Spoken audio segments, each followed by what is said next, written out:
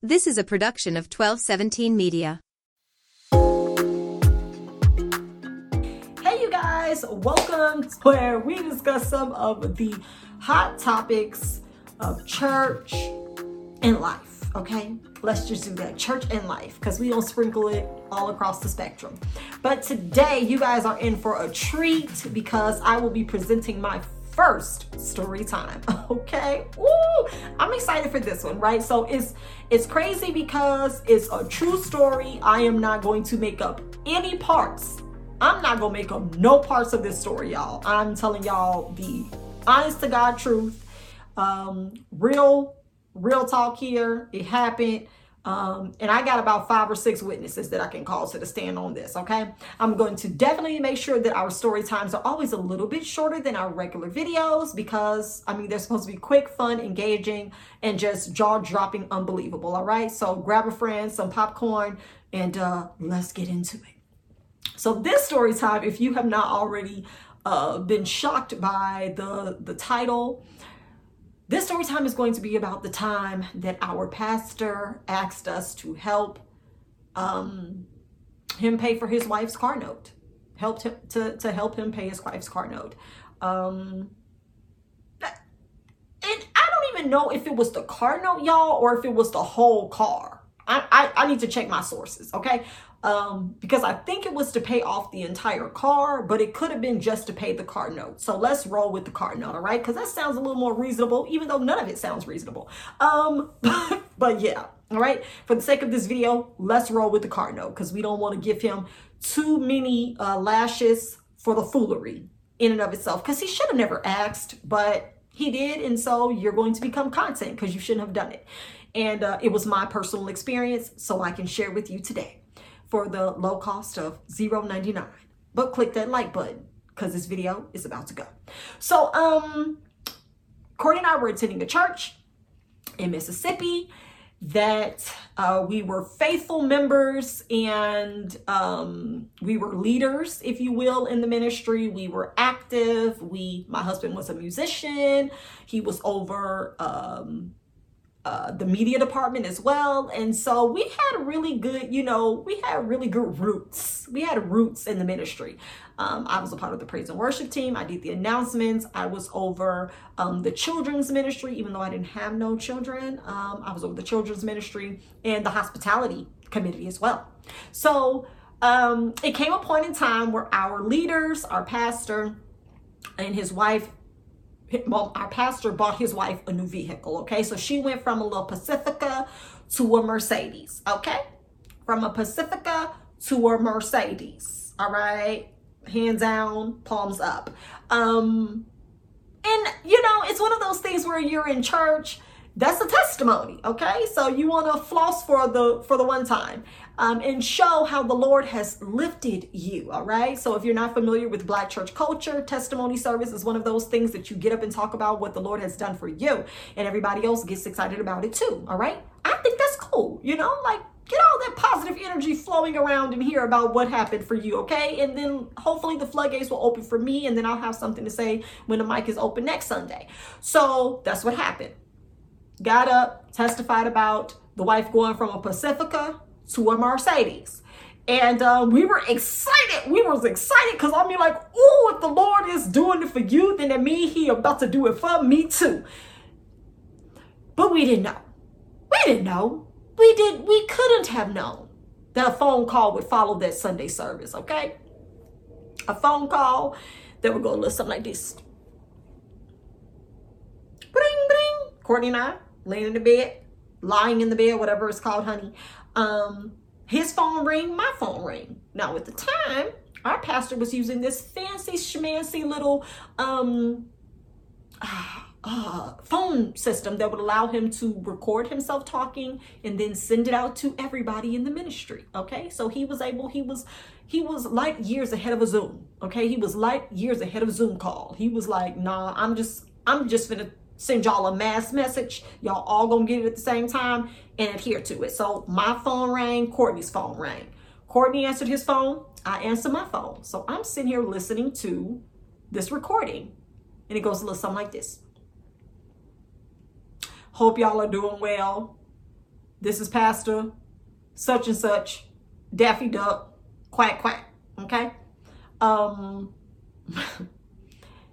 As you guys know, me and Pastor Daffodil Duck, clink, clink, recently got her a Mercedes from the Pacifica. And blase, blase, whoop-de-woo, they want more documentation and they need more paperwork, etc. We ain't got it. And it ain't nothing but the trick of the enemy. And we really would like for you guys to stand and touch and agree with us that everything that we need, we'll have it to go ahead and pay this off, pay this up, and they won't have to come at us again. So we're asking for you guys on Sunday to bring a little bit extra with your tithes and offering to go towards the payment for her new truck.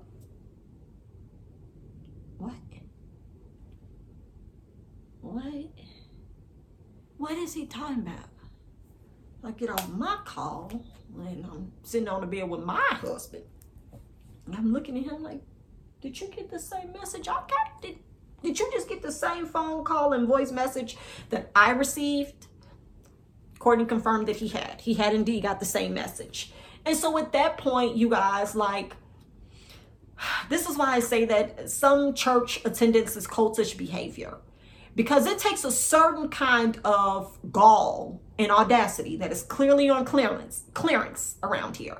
It takes a certain amount of gall and audacity to send out a voicemail to other adults asking them to contribute to you and your wife's new vehicle car note.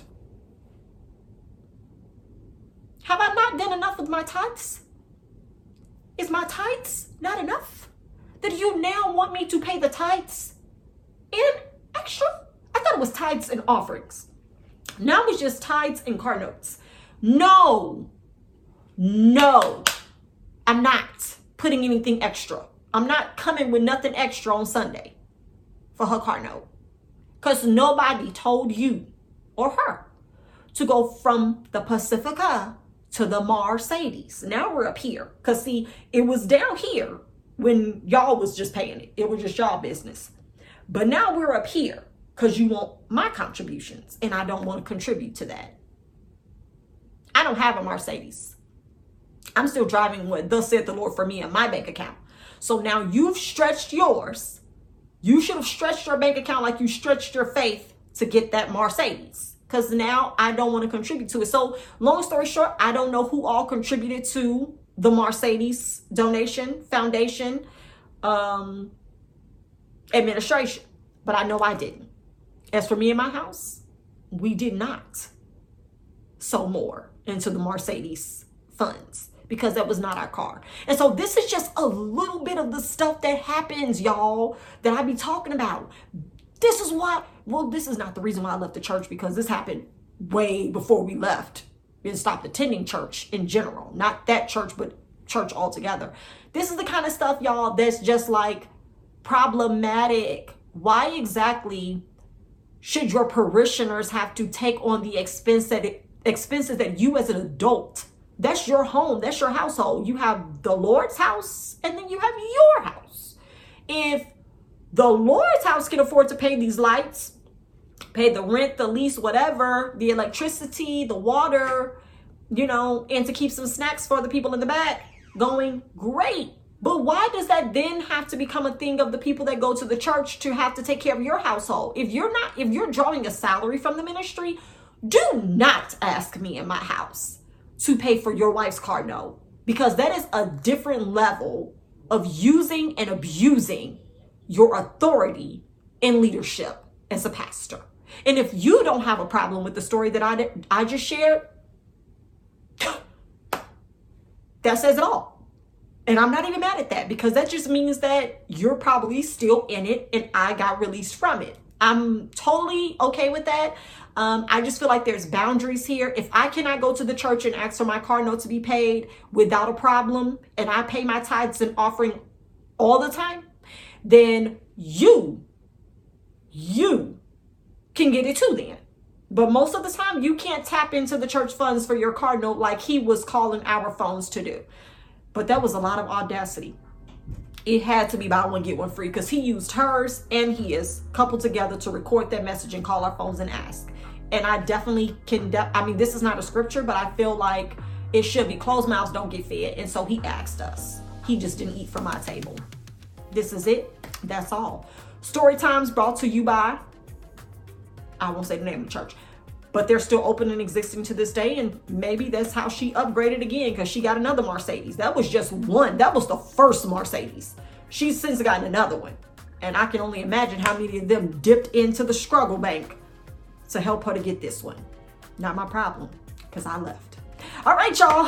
Thank you for tuning in for our first story time. One in the books and so many more to go. Hold on to your seats, buckle your seatbelt, and get your snacks, because we'll be back. Bye. This is a production of 1217 Media.